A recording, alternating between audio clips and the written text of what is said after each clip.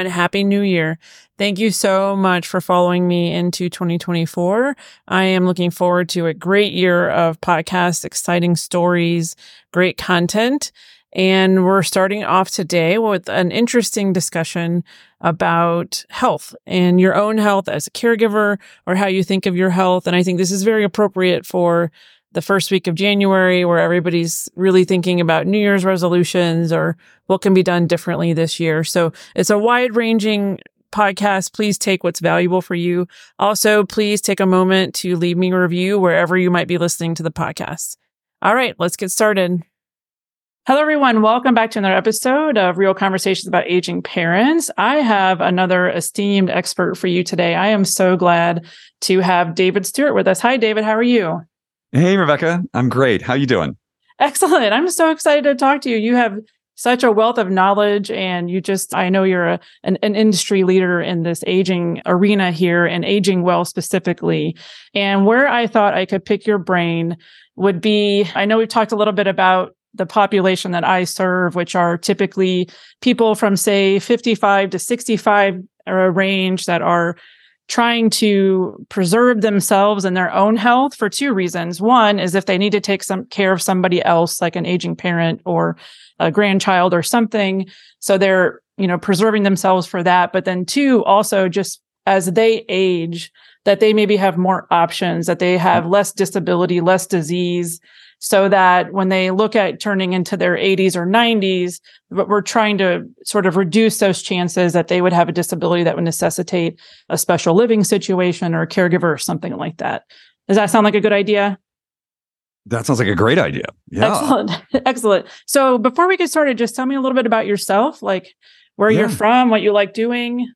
Sure. Yeah. I grew up in a little farm town in Western New York near Buffalo, where the snow is just epic. I currently live in Park City, Utah, where they think it snows a lot here, but they don't know snow like Buffalo. That's right? Snow. And sort of up until about 56, I had a very successful career as a photographer. I lived in Paris and New York, and sort of my route was like Paris, New York, LA, Tokyo. And that's sort of what I did.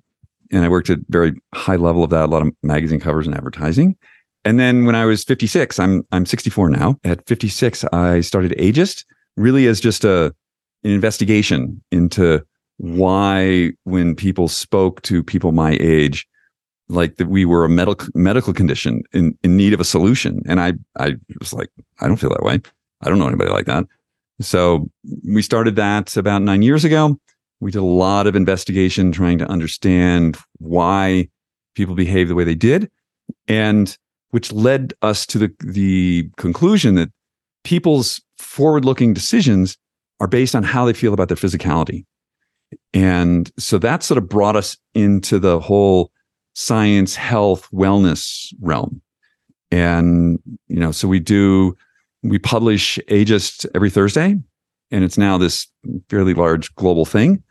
And we also have a podcast called Super Age. And on our Super Age podcast, that's where I have the privilege of talking to a lot of super smart, very esteemed people, science, medical people, about what's going on, and I sort of act as the Sherpa. I'm like the interpreter, and I'm having a heck of a good time.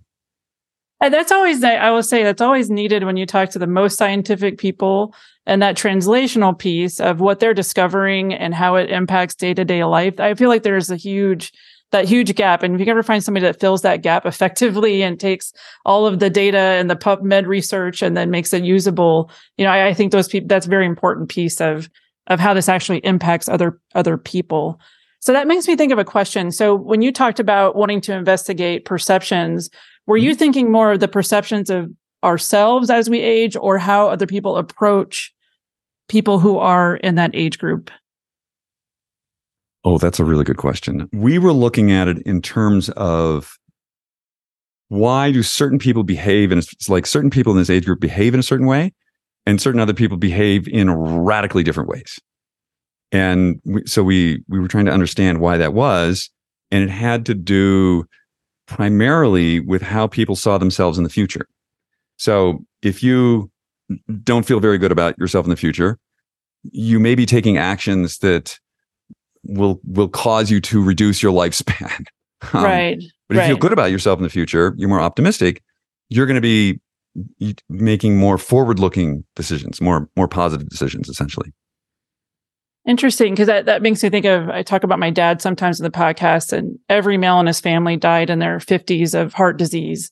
And so he just grew up thinking he would die in his 50s of heart disease. And he's 71 now, and he just keeps, thinking that I guess he's outlived everybody. But that has a huge impact on what you think about your future life when you look at, whatever the role models are or the statistics, and it does trickle down to affect behavior. So you're looking at the behavior as a result of the thoughts about the future self as a modifiable factor, right? For how right as the modifiable factor, right? Yeah, and what we tell people, people tell me 70% of your health and longevity outcomes are due to your behavior. I think it's more like 90. Sure. I think we have tremendous agency over what we can do, and I think this is one of the important messages I tell people. Like, this is not a grim reality that you have to accept. It's you have a tremendous amount of impact on what your life is like, what your health is like, how long you're going to live. You may get hit by a bus, true, but there's a lot of huge amount of things that are fairly simple that we can all do that make a huge impact on our outcomes. Your dad's family may have died early of coronary issues, but if he doesn't behave the way they did, if he's not eating what they ate, there's a lot of things you can do here. Right. Did you, when you were looking into this, did you come across almost an age in which this started to enter our minds? Because 20-year-olds aren't necessarily thinking this way. Did you have kind of an average age that you felt like this became relevant? That's an interesting question. I think it's interesting. Although we never talk about anybody under 50, about almost half of my audience is under 50. So they're already like, they want to know how to be like us, even though they're in their 30s and 40s. And I like, when does this sort of come in? I think, there is an increasing. So I think what happens is, as people get older, those around us get sick, they die. Yes. And so this comes sort of top of mind. But then sort of two things can happen there. You can say, oh, I know these three people, they died this horrible death. I guess that's going to happen to me too. That's one path you can take. Like resignation. Yeah. Resignation. Like exactly. Yeah. And then the other path is, oh, that's bad. I don't want that happening to me. What can I do about this? So that's the other path. So when we're talking about empowering somebody that's looking at the aging process, and we broke it down into, say, 3 or 4 fundamentals, just the buckets that you have done the most research on and you feel like are most relevant, what would those 3 or 4 buckets be? They're 5. 5. Okay, sorry. I missed it. It's okay. It's okay. So, and these are not novel. These are not anything radical. First thing is, you got to sleep. If you're not sleeping, figure it out. There's a ton of research out there, stop with the alcohol, stop with the caffeine, try and get up at the same time every day. You need good sleep. The next thing is, how are you moving? And I think what happens is, you get a little older, you sort of need a program. You need to be really conscious about what you're doing. So, you can just when you're 20, it's like, whatever, I'll play tennis today, or whatever. You can't really do that. I mean, you can, but it's not going to work out as well. So you need to have some sort of a movement thing, even if that's just like, okay, I'm going to walk 15,000 steps today, or today's my aerobic day, or tomorrow's my strength training day. I mean, there's a ton of free information out there about how to do these things. If you've never done them before, invest in a trainer who's really good and smart, and it's going to pay massive dividends. The other thing is, what are you eating? Nobody forced that Twinkie in your mouth. You did that. So don't do that. Try and not, the main culprit, I think, are these high glycemic load foods. Right. So that's what's going to cause all kinds of metabolic problems. So you want to like sort of dial that down. If you're drinking Mountain Dew, don't do that. Try and get a handle on that. You probably are not eating enough protein, and you want to keep up on your blood work. So, you're a physician. Right. See a physician like once a year at a minimum, and find out, what's going on here. What are your lipid levels? Like, are you pre-diabetic? You got to do something about that. And you can, is the thing. It's, not that, it can be difficult, but it's not that complicated. I'll say that. Right. And then your stress level. So there's good stress, which is like you go to the gym. That's a good stress. It's a hormetic adaptive stress. That's good. Chronic stress, bad. Hugely corrosive, high blood pressure, just all kinds of bad things are going to happen to your organs. So think about, what are you doing to reduce your stress? Are you somebody who likes to walk in nature? You're somebody who likes to meditate. You like to go bowling with your friends. What is it? And then the last thing is your sense of connection. And by connection, I mean connection to other people, connection spiritually, connection to your purpose in life. What's that part of your life look like? And I think that as we get older, I look at these as asset classes. And people talk about assets as like how much money they got in the bank or what's their house worth. Okay, that's great. But your health is an asset class. Your connection to other people is an asset class. And the longer you're going to be alive, the more emphasis that you need to put on those now, because they're going to be, eroding with time. So you need to build them up. And it's all, as I tell people, like, if you're and this becomes complicated when you start dealing, if you have an aging parent that needs to be dealt with. I tell people, it's like when you get on the airplane, they say, put the oxygen mask on you first, because what you don't want is two problems. Like right now, you've got one challenge. You don't want to make it two. And your ability to help other people is in direct proportion to, I'm going to use the word strong, as to how strong you are. So that's just not how heavy things you can pick up, although that's helpful. How emotionally strong are you? How relationally strong are you? How financially strong are you? And take care of yourself, because A, that's what your parents are going to want you to do. And B, you don't want your kids taking care of you in the same position you're taking care of your parents. And the way you avoid that is you take care of yourself. And it's, this stuff it's not easy. It can be hard. It can be hard prioritizing these things, but it's ultimately not that complicated. It's fairly straight ahead stuff. Right. So we don't need to wait for a breaking news science on how to improve our health. There's well-established things that's mentioned. Yeah. That stuff's going to happen. And absolutely, that's happening right now. But keep this in mind. If you want to take advantage of those things, you need to keep your organ systems in really good shape, or you're not going to be able to take advantage of them. Like, people ask me, like, what's the best way to live longer? And I just say, don't die. Like, right. It's pretty simple. Well, it reminds me of some of the things that have come up in my podcast and previous episodes have been people that are taking care of aging parents feel like they're the one standing support system for them. And they're the only person. When I talk to them about how they're taking care of themselves, managing their own stress, they kind of feel like, well, but everything is about this parent. And so I try to sometimes invert this and say, but if you literally are the only human left on the earth that can take care of them, then now you become that amplifies the importance of your own health. And it's the opposite of what you would think, like, I'm going to run myself into the ground to help this person. And at the same time, could be counterproductive from, if you truly are the support system left for them, then that would even be triple the reason to, right, try to preserve your health as best as possible, like permission to do that. If you can't do it for yourself, then do it because it's the best thing for that other person as well. If you're the sole support system, what happens when the support system collapses? Right. Then there's nothing. So yeah, you have to do this. You have to prioritize it. And it may feel weird. It may feel like, oh, but I really need to be as present as possible. I need to really impact this. But, if you're not sleeping, your ability to relate, to be emotionally present is greatly diminished.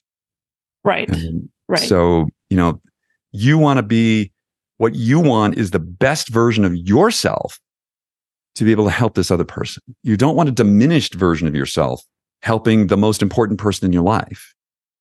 One thing I would point out, and this is maybe a specific issue more for moms, is moms have a habit of doing this too, right? With their kids, they're like, "Oh my, I'll give everything and not take care of myself." And then there can be this very easy transition once your kids graduate and they're kind of off to college, and you're floating a little bit, and then an aging parent suddenly needs help. And what I see is they fall right back in. It feels very familiar. It's not a positive experience, doesn't feel good.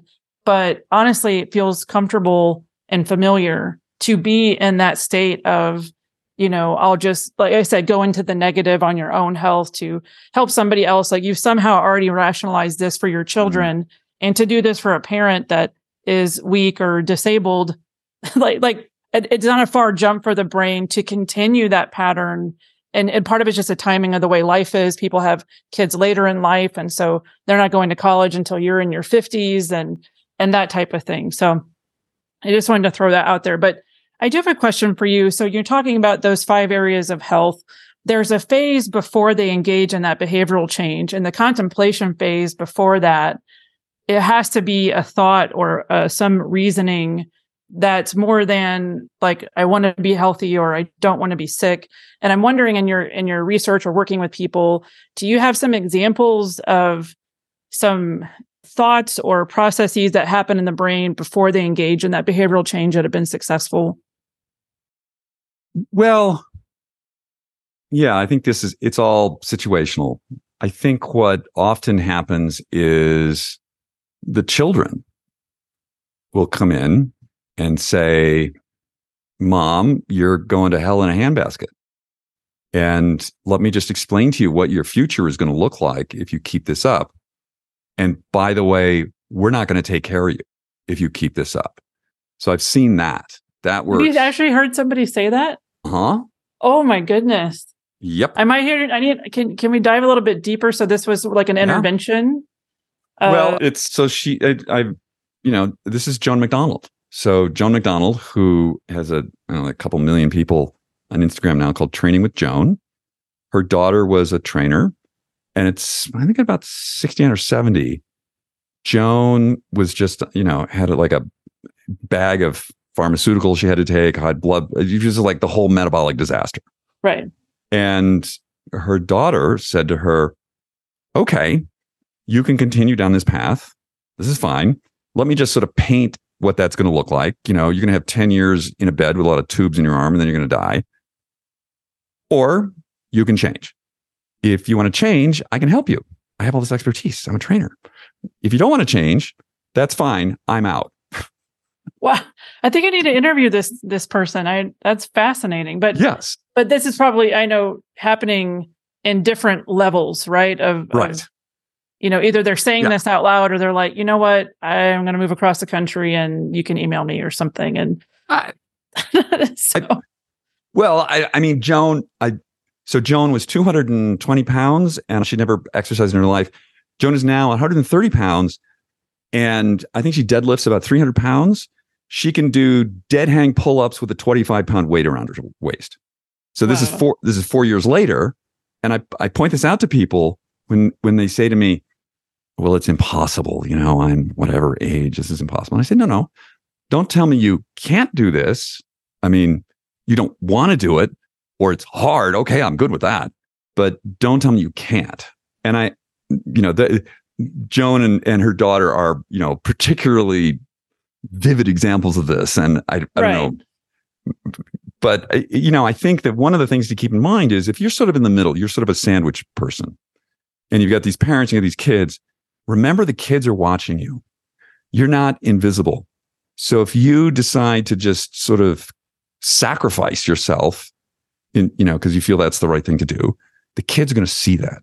And you really want to model that behavior for your kids? I think not. Right. Yeah. So that's an important part of modeling how you're going to be as you age as well and what you expect. And I think a lot of people are taking care of their parents, secretly hoping that their children are watching and thinking, okay, well, my mom and dad took care of their grandparents. So then if the aging parents age, then there will be this tradition, there will be this cultural or religious expectation that this is how this works. But you're adding a second element of, are you choosing, maybe the child thinking, well, are you choosing to be sick or disabled versus not? Obviously, there are lots of examples where it's not necessarily a choice or a lifestyle issue. But that's that's an interesting cultural question. Is the thought of obesity and metabolic related diseases as an intentional choice at that age, and which you've mentioned that already, and how people even just perceive somebody aging with these comorbidities, and whether or not how that might impact the care that they merit from their family. Does that make so? What are your thoughts? Yeah, that's a heavy one. Yeah. That is. It's really heavy. That's why I like to talk about these things. Care. I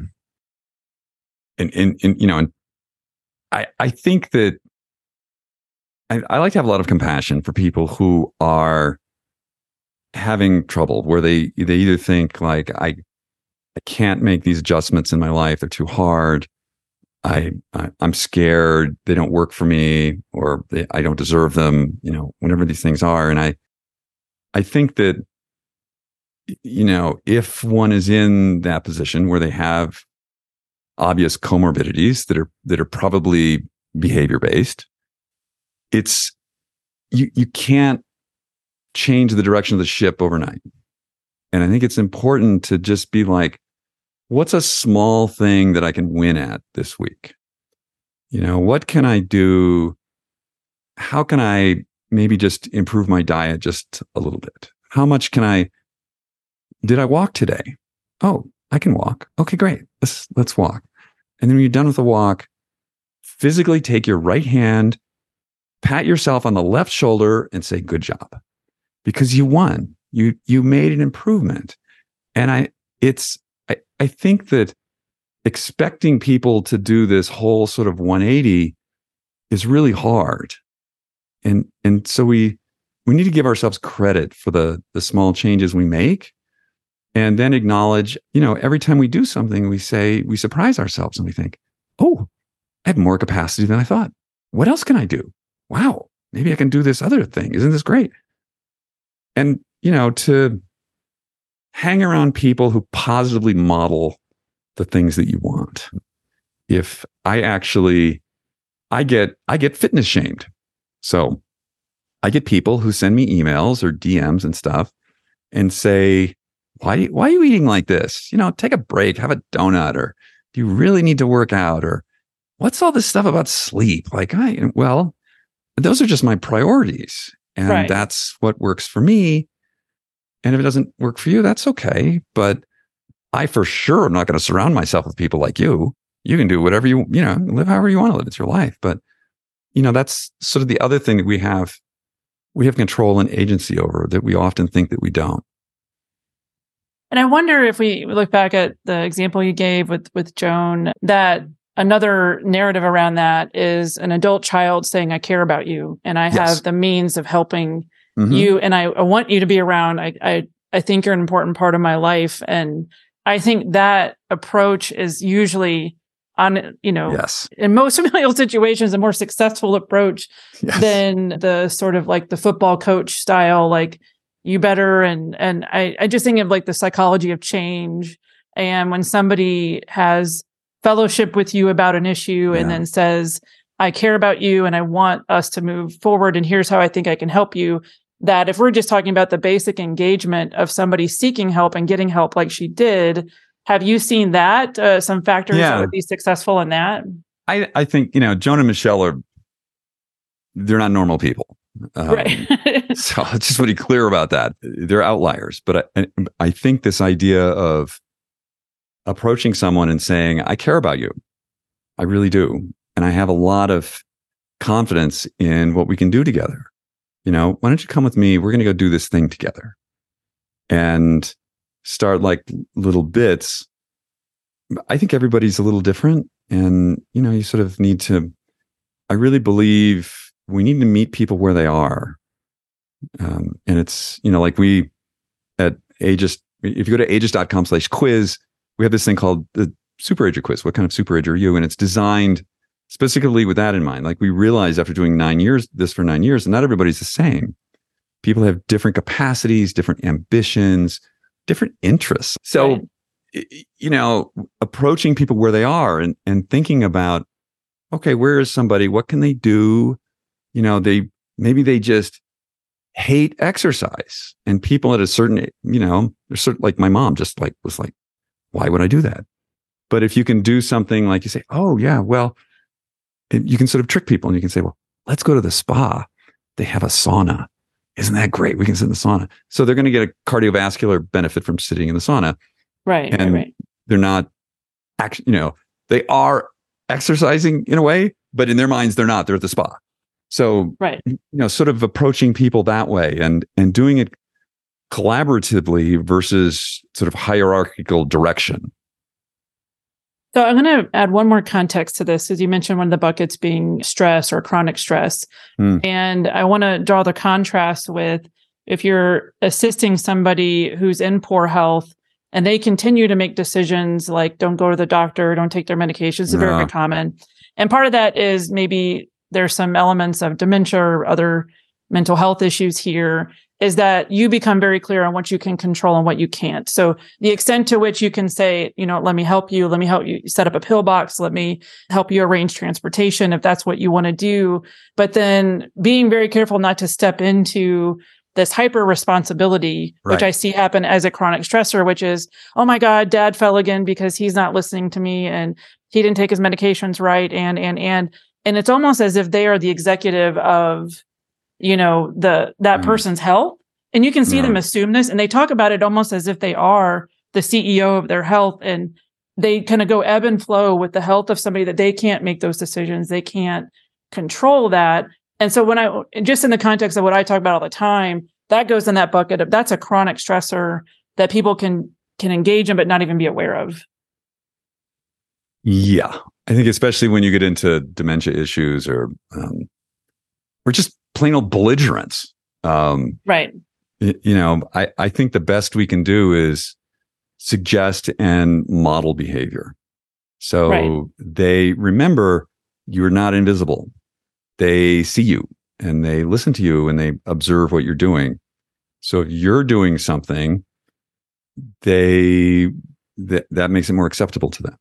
And I do think that having sort of letting go and being, I mentioned before the show, like my mom made some health decisions around her health towards the end of her life that I thought were not such a great idea, but that's her life and her decision. And it's like, okay, you sure you want to do this? Okay, then I'm on board. How can I support you in this? And being understanding that our goals and our ambitions are not the same as theirs, and that we may see things that we think, oh, well, this would turn out better for you. That's not really, we need to bring that into account, but it's also, what do you want? Right. And then how can I support you in what you want? And acknowledging that this person is not you, and they have free will, and they, carving out dementia and things like that. But they have a different set of priorities than you. They've lived a different life than you, and supporting that and acknowledging that and saying, okay, this is what you'd like. Okay, great. How can I help with that? I appreciate that. And I'm enjoying this discussion. I appreciate you brainstorming with me through some of these decisions and topics. There's one more area that I want to uncover, which is this. If you watch any of the, documentaries on blue zones and those types of things. So blue zones typically don't have any nursing homes or assisted livings or even senior care centers, because those are largely meant to have people aging in place or aging with their family members. And so what what is happening in our country for a million different reasons. But as people are aging, there is a resistance to living with their own children and a pursuit of as a long-term independent living, but well outside the broader context of what you see in blue zones, right? So blue zones, they still community-based. They all go to the same religious institution. They eat the same food. They have the same celebrations. And now here in sort of the modern Western societies, it's interesting because I really do think people in their 60s and 70s are uncharted territory with how do you age as well as people in blue zones with all of these factors, but continue to have the social connection, the engagement with your family or your friends, and how do you do that? And so we've created senior living centers, and depending on how they're situated, may or may not promote some of the things that you're talking about. But I think of it almost with just a curiosity, like how is this going to go for us? Because I can't think of another culture that has tried to do this without a familial setting. Does that make sense? I think it's broader than familial though. So I've been to some of those places, and it's not just the family, it's the entire community. They're all interlocked, and they may not look out after each other, but they know about each other. Right. And I think it's broader than that. And I think that's one of the advantages there. It's that you have a lot of people. It's intergenerational, living fairly close together. And the aging parent may live with the family, or they may live, wherever, but they all sort of go together. And that's something that I think is quite interesting. I know that, like the senior living industry, the average age that people go into there, I think is like 86 or something. Like they only go under like duress, like they have to. And I think that what's very interesting to me is thinking about your community, not just your family, but your community. And how can you, again, it's an asset. So how do you build that? And, for myself, the idea of being in sort of a monoculture of everybody my same age sounds intensely boring to me. Right. Right. Like, why would I want to do that?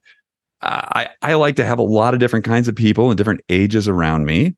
But it's sort of up to us to, we have agency here. So where do you want to live?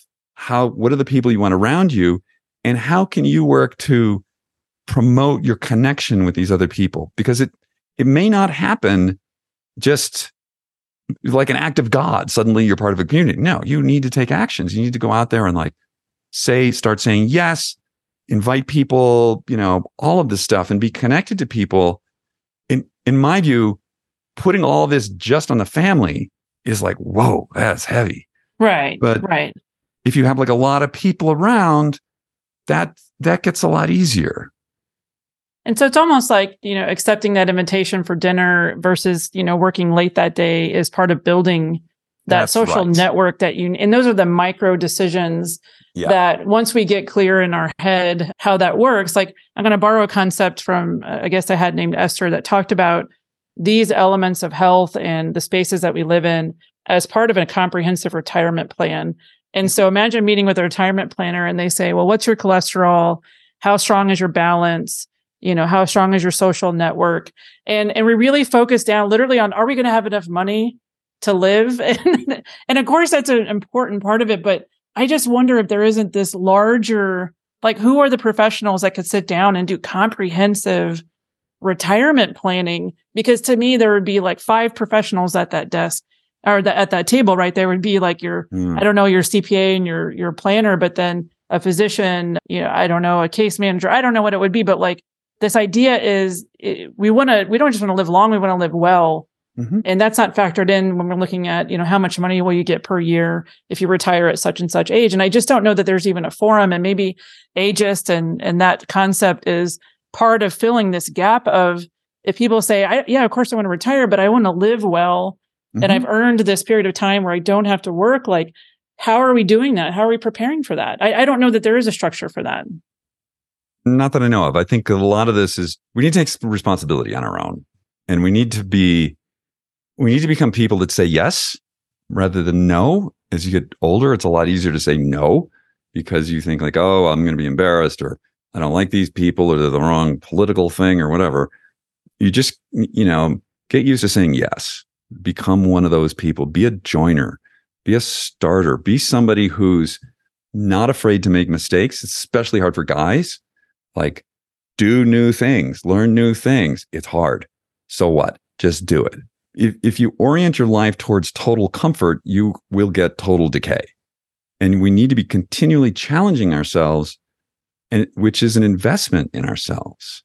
And it's true. Like, there's no single person that I know of that's going to be like, okay, well, here's your money. Here's the, all right, let's talk about your lipid levels, and let's talk about your balance, and how many friends do you have, and how many books did you read? Like, that's sort of on us. But I think, again, we can be around people who model that for us. And also keep in mind, you are not invisible. You are modeling this for others. And keeping that in mind, that I think that a lot of the things that happen in these sort of traditional cultures, they don't have to think about. It's just sort of baked in. We need to think about it. So we need to take conscious action about things to cause these outcomes. And some people will say, well, oh my God, this is so hard. It's a lot of work. Well, you get to pick your hard. Diabetes is pretty hard too. Right. You can just sort of, I think that it is a lot of moving parts, but at the end of the day, it's pretty simple. It's like those things those 5 points that we talked about, and understand, like, changing your idea of what an asset is and how you invest. An asset is an investable quantity. And all of these things we need to continue to make investments in them. We can't just, you can do whatever you want, but like, if you just stop, you just say like, well, I have enough friends. Okay, I don't need any more friends. Well, guess what? Some of them move away, some of them die, some of them get sick. And all of a sudden you wake up one day and it's like, I got one friend, or I got no friends. Like, right. Like, that's going to happen. So, we can take action on that before that happens. I think that's really helpful. I keep lying and saying it's my last question. May I ask you one more question, because you've been able to read so much, which is, can you just give me one or two things that you read and you had to sit back and think, that was really surprising. I didn't expect that. It could be in the research or hearing a story, or just anything that sort of paused for a second that didn't conflate with what you thought about going into this. I read a paper the other day. It was super interesting. Rates of dementia are declining in the Western world, and which was like shocking to everybody. Everybody thought like, oh my God, this is going to be this like huge thing. It is still a huge thing, but it's becoming less of a huge thing. And so they were saying, well, why is this it's happening in mostly in the Western world, and you see it most pronounced in places like Japan and places like that. And what conclusion they came to was it had to do with it was linked to cardiovascular health. So healthy heart, healthy brain. Right. And right. What they realized was that as people are as a group are, a little bit, they're in better cardiovascular health now than maybe 20 or 30 years ago. And that how these things are correlated, which I thought that was, somewhat obvious, but also surprising. That's a great development. We can't afford higher dementia rates. I mean, that's one of the most expensive. Yeah. One of the most expensive conditions that we treat. So, well, excellent. I think this has been really great. I just appreciate you taking time to come talk to my audience. And if they like to connect with you or learn more about you, what would be the easiest way to do that? Go to aegis.com. That's our main platform. Please, I would love for you guys to take the Super Age quiz. So if you go to aegis.com/quiz, really easy. It's like 10 questions. It takes like 3 minutes. And then what we do is we sort of we picked animals. Everybody likes an animal. So owls or foxes or dolphins. And then based on that, we send you information targeted towards that. Because as I said, we realized not everybody's the same. So why are we talking to everybody the same? That doesn't make any sense. Right.